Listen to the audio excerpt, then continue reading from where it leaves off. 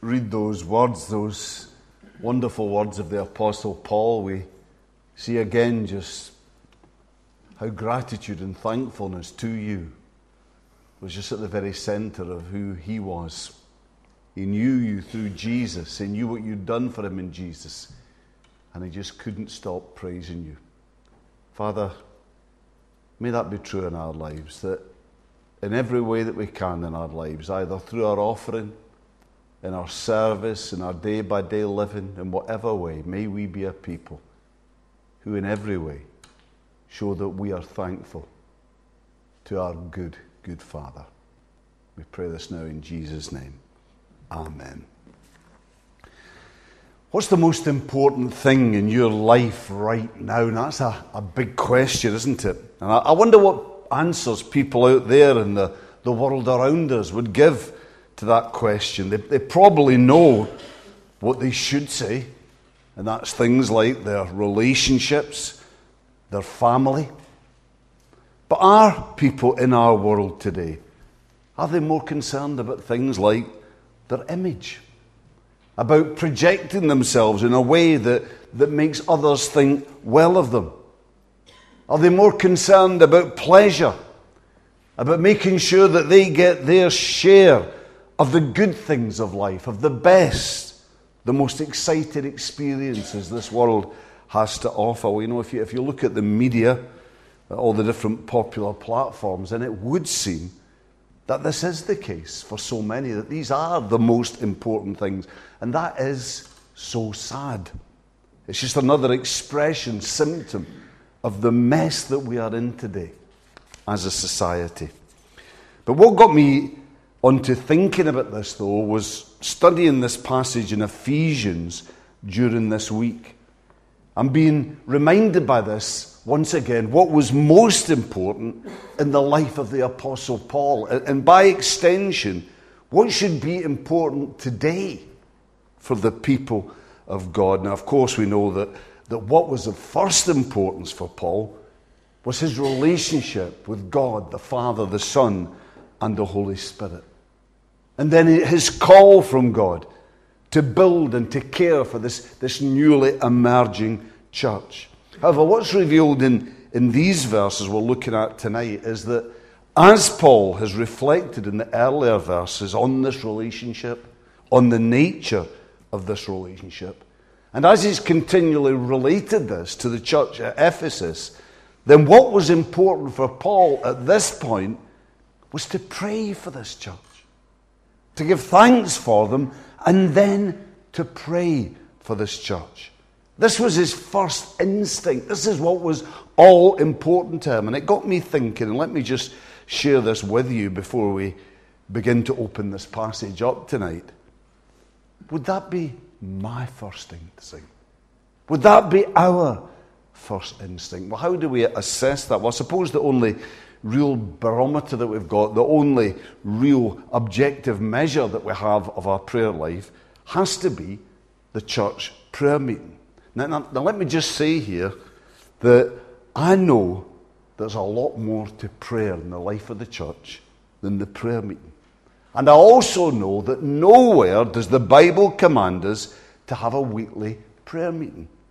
Indeed, that when you look at church prayer meetings in the New Testament, that these invariably were special events where the church was called together, usually in times of crisis. So there was a real focus and a real energy to these meetings.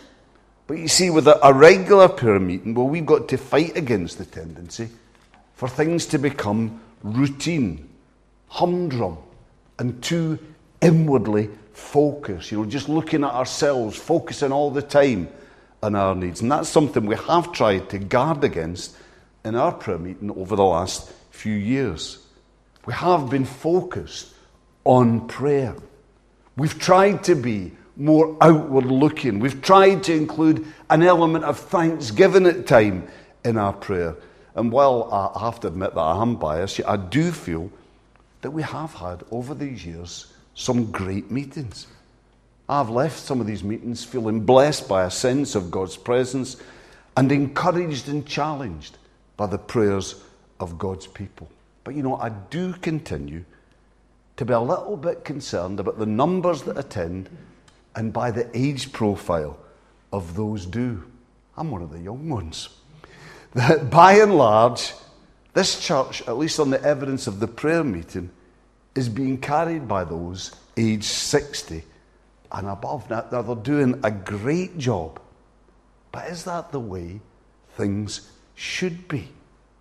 I mean, should we have a prayer meeting? Do we need a prayer meeting? I want to be clear. My answer is yes.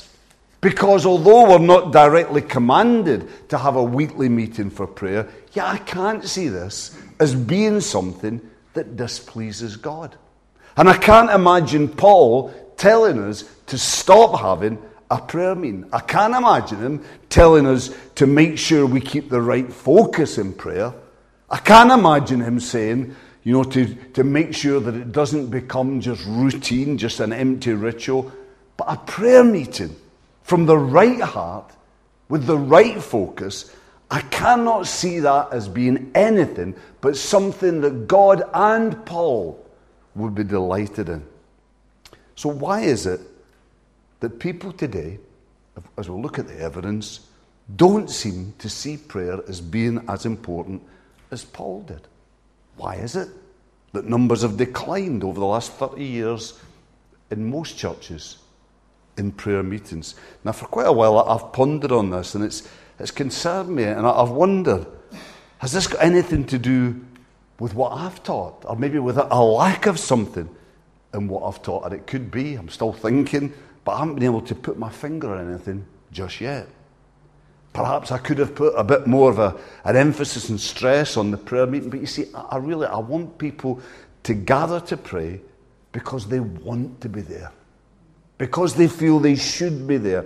I don't want people to go because someone like me has made them feel guilty, because they've been emotionally manipulated.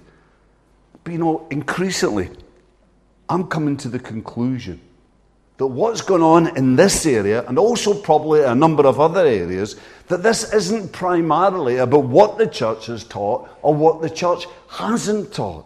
Rather, this is an example of the way that Christians, including myself, that the church have been influenced and taken captive by this world and by its philosophies.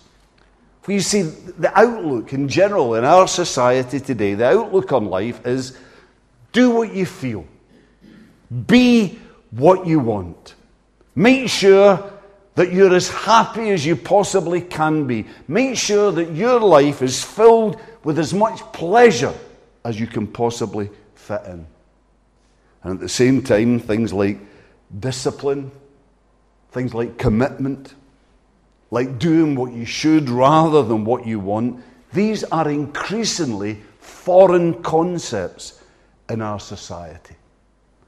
So when it's a choice of getting up out of your cosy chair, leaving behind your favourite TV programme and your family for one night, to go down to a church hall, to get down to the work of prayer, for though we do have great times and great moments, yet a lot of prayer, we have to be honest, is hard work. And it is because it goes against that remaining fleshly human nature. And the evil one certainly doesn't make it easy. So not meeting to pray is always the easier option. How do we respond to this, though? I think there are only two possibilities. We keep on going as we are, and you don't have to look too far in the future to see where that's going to get us. Or we can face up to the situation individually and as a church.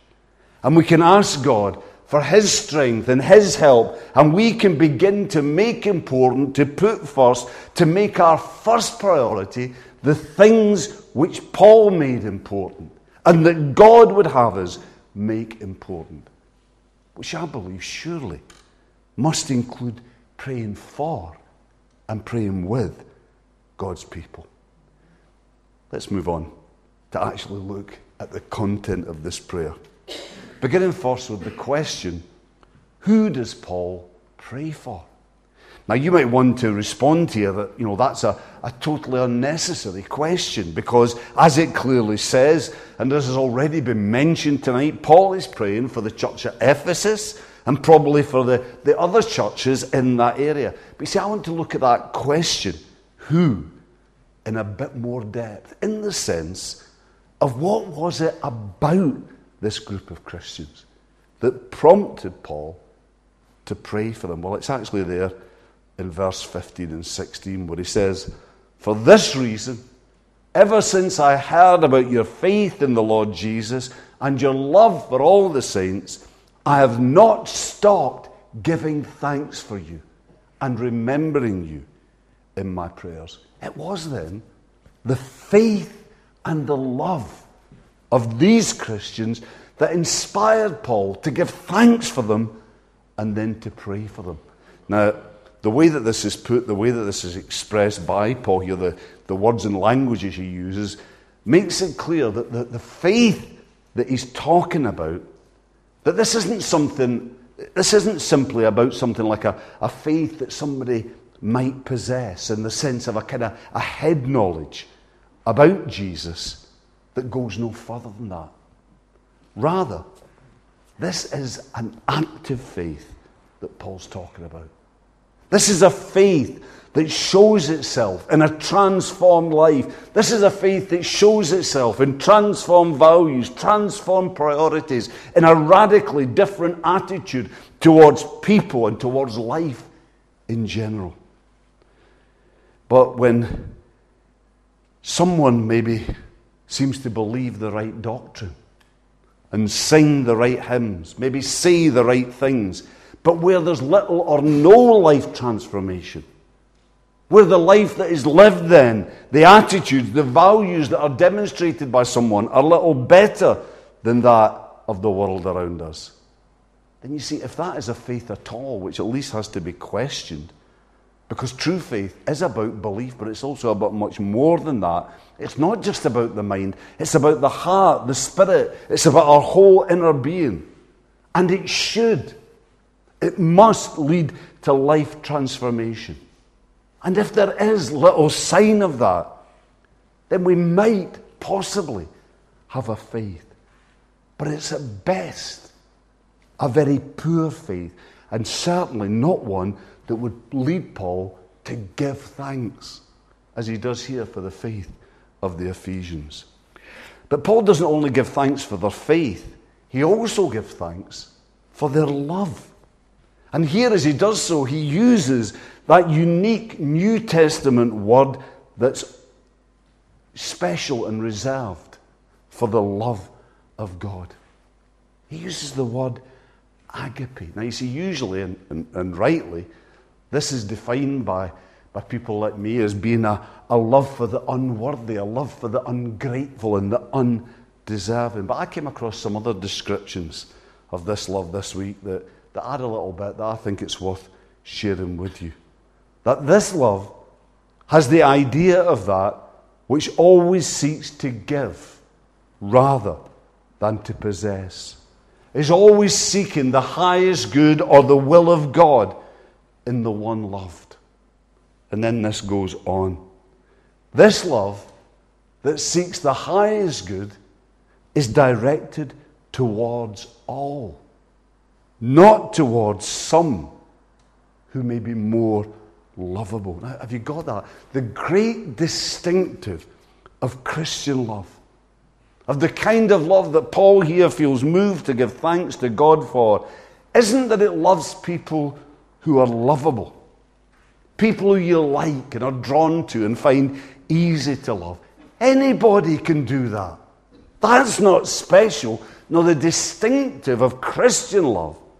The love that's seen in those whose lives are truly yielded to God and so are empowered and enabled by the Spirit of God is that this love enables us to love. That is to open our lives to do the best that we possibly can for those who naturally we wouldn't feel drawn to. Those who naturally we don't find likable, never mind lovable. But these are the two qualities that Paul sees in the Ephesians that move him to give thanks for them and to pray for them. But you can see the connection, can't you, between these two? That true faith leads to a transformed life. And that the defining distinctive that marks out a transformed life is love. These two qualities, if you like, are the true Christian faith boiled down to its very basic essentials. Faith and love. Which is why that it's not just here, it's not only here, but rather again and again in the New Testament, Paul picks these two characteristics out as the baseline marks of the true Christian. Places like 1 Corinthians 13:3, Galatians 5:6, 1 Thessalonians 1:3, just examples out of many. But that's who Paul prays for. That's what prompts him and moves him to pray. The faith and the love he sees in these Ephesian believers. But what does he pray for? For them. What does he seek God for them in this prayer? Well, let me just say it now. 2 words. Wisdom and then revelation. Verse 17. I keep asking that the God of our Lord Jesus Christ, the glorious Father, may give you the spirit of wisdom and revelation so that you may know him better. All right, so the spirit of wisdom and revelation then refers to the Holy Spirit. Praying that the Holy Spirit will come to these believers in a special and in a specific way, giving them wisdom, spiritual understanding, and revelation, spiritual insight into God, into the ways that God works, into how He blesses and encourages, with the end in mind being, as he prays this, that they might know him better. That's the end result. Now, it's interesting that this is what Paul prays for these Christians, knowing as he does so that they've already suffered severe persecution and that there may well be far worse on the horizon. But notice, he doesn't pray that they'll be saved from this. He doesn't pray that God will protect them and ensure that their lives, no matter what's going on around, will be nice and happy and comfortable and trouble-free. He doesn't pray that because Paul knows that in this world that we live in, though the victory is won, yet still the battle goes on between God and the evil one. And that so God's people will suffer as they are caught up in this battle. That's inevitable.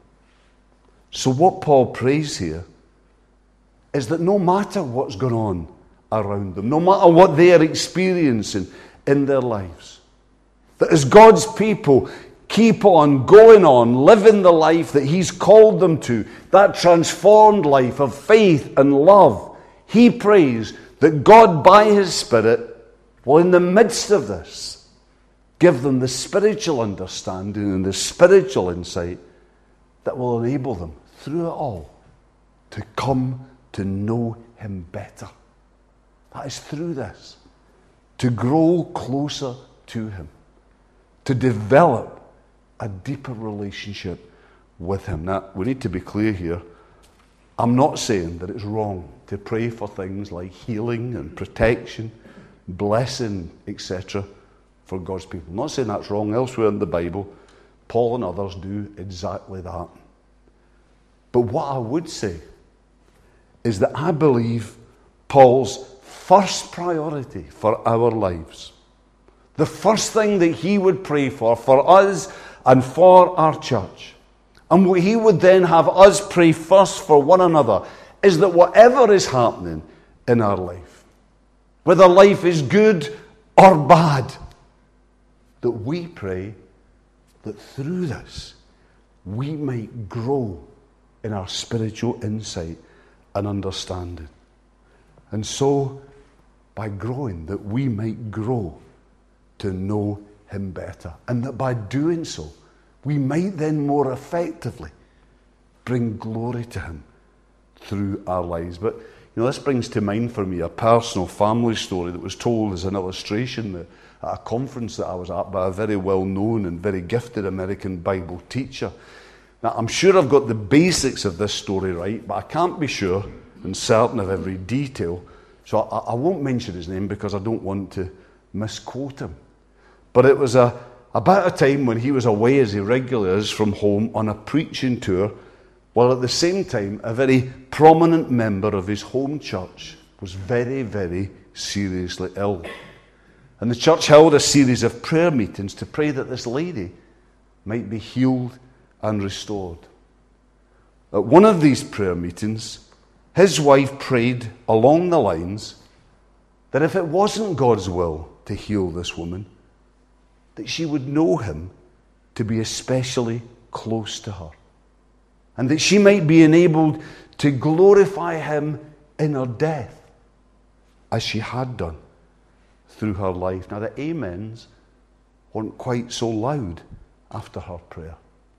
And over the next few days, she got a number of messages by a variety of means that let her know that her prayer really hadn't been appreciated by everybody. That some had seen this as a terrible thing to pray. That this was a defeatist prayer, a prayer that showed a lack of faith, that rather she should be praying that God might demonstrate his victory in Christ by healing this lady. Now, let me be clear before I go on. I don't agree with that. I'm all for healing, for praying for healing. I am. But healing takes a miracle. And miracles, by definition, are rare. That's why they're called miracles and not ordinaries or something of that kind.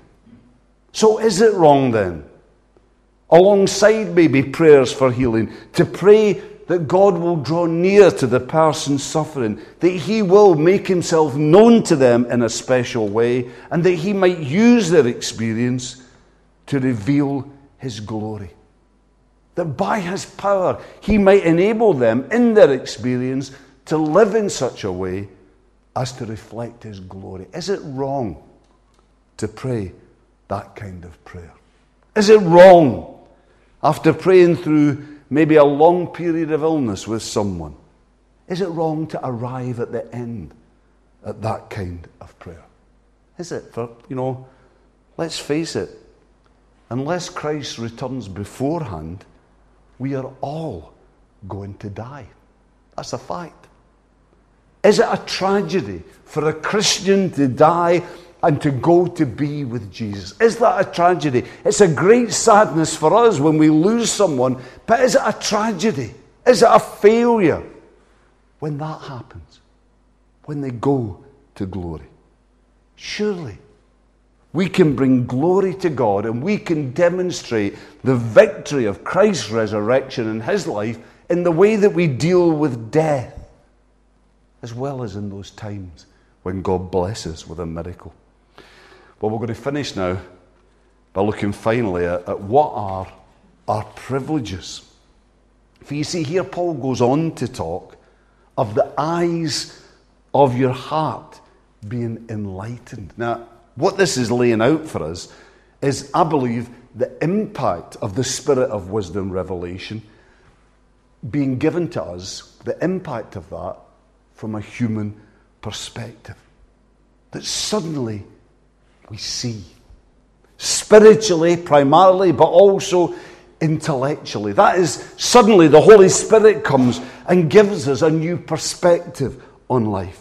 We see things in a different way. We grasp the spiritual reality of what's going on in a way that previously we were unable to. And what then Paul goes on to pray for them is that this will lead to them grasping more firmly the privileges that become ours as Christians through faith in Christ. Now, I've only got time to look at two of these just now, because the third takes us into areas that will take at least a sermon to begin to look at. So just two.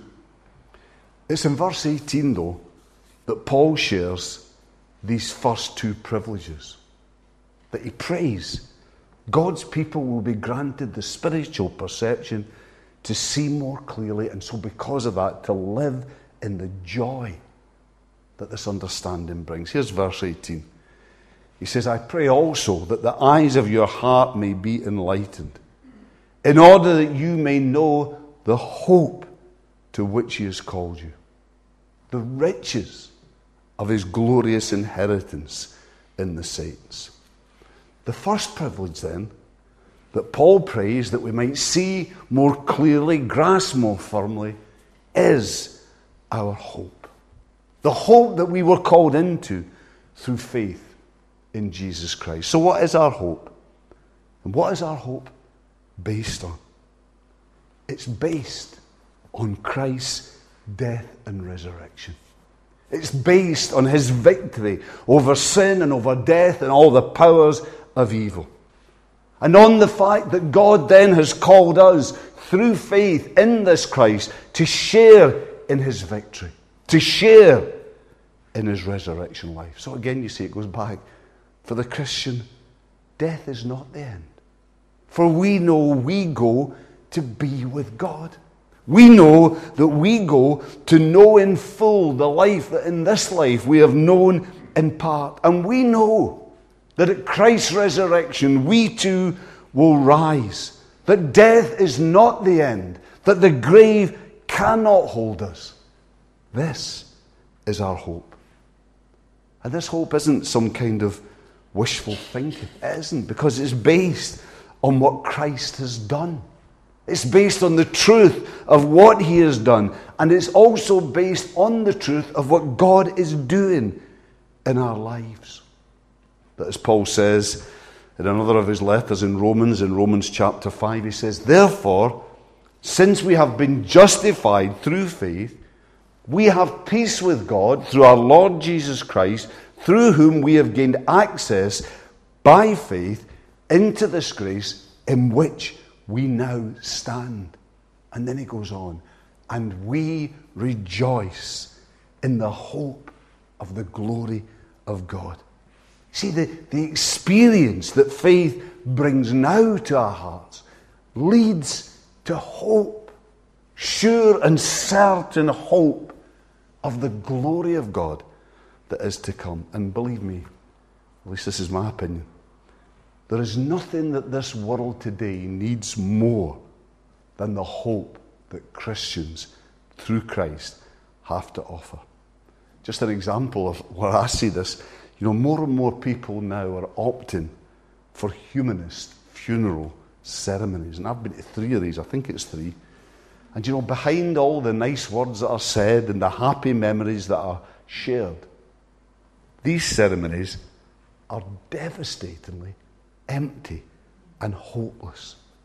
If you actually examine what's said, nothing of real substance is said. There is no hope given because there can be no hope without Christ.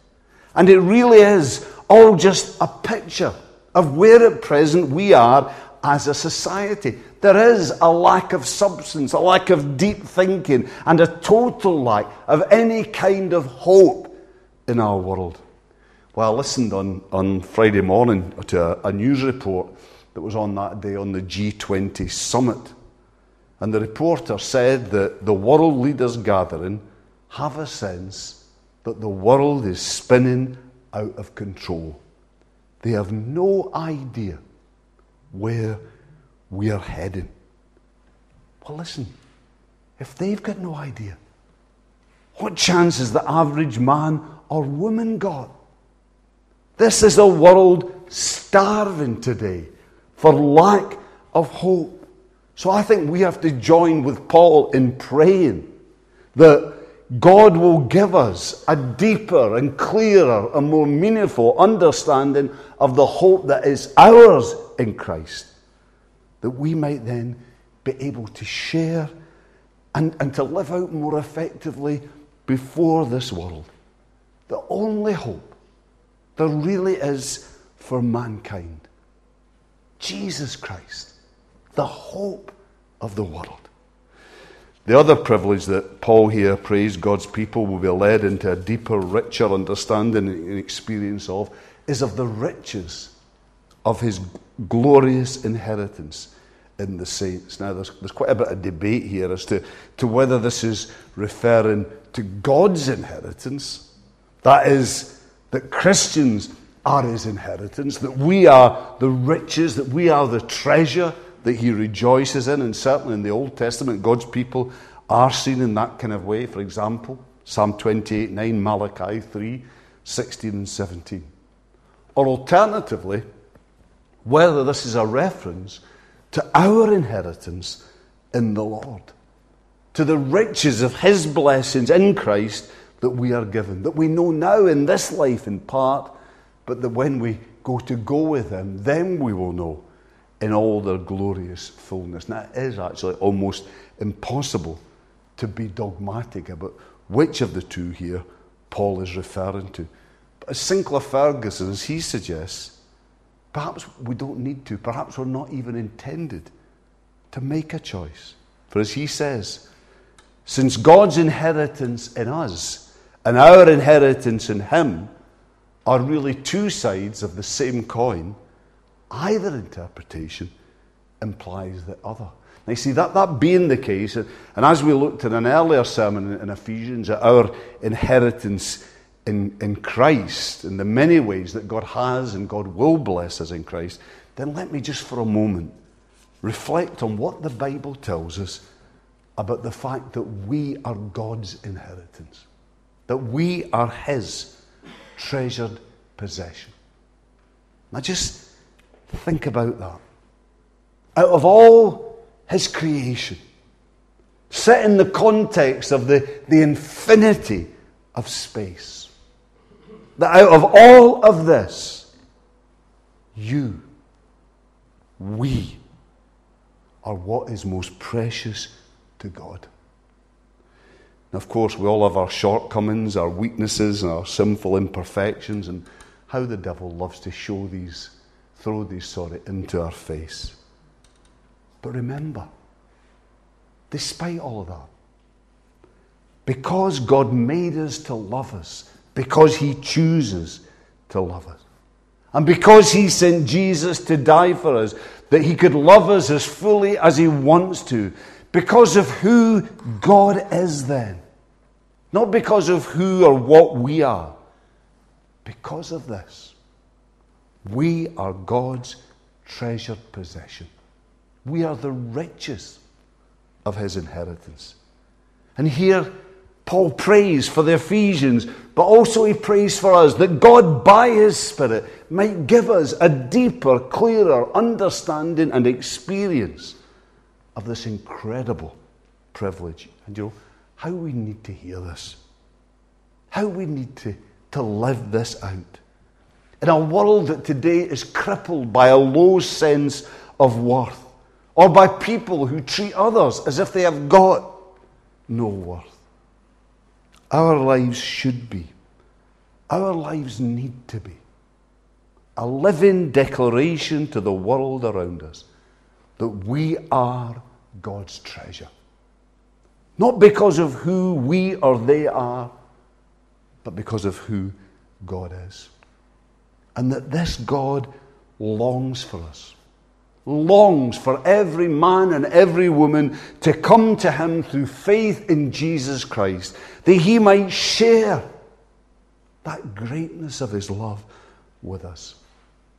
That's Paul's prayer for us. May it also be our prayer for one another. Let's pray now. Father, we just want to thank you for that amazing thought that each person here tonight who knows you through Jesus Christ, each person is your treasure. They're your prized possession. Each one of us is like the most rare and beautiful jewel in all eternity to you. That's how you see us. That's how much you love us.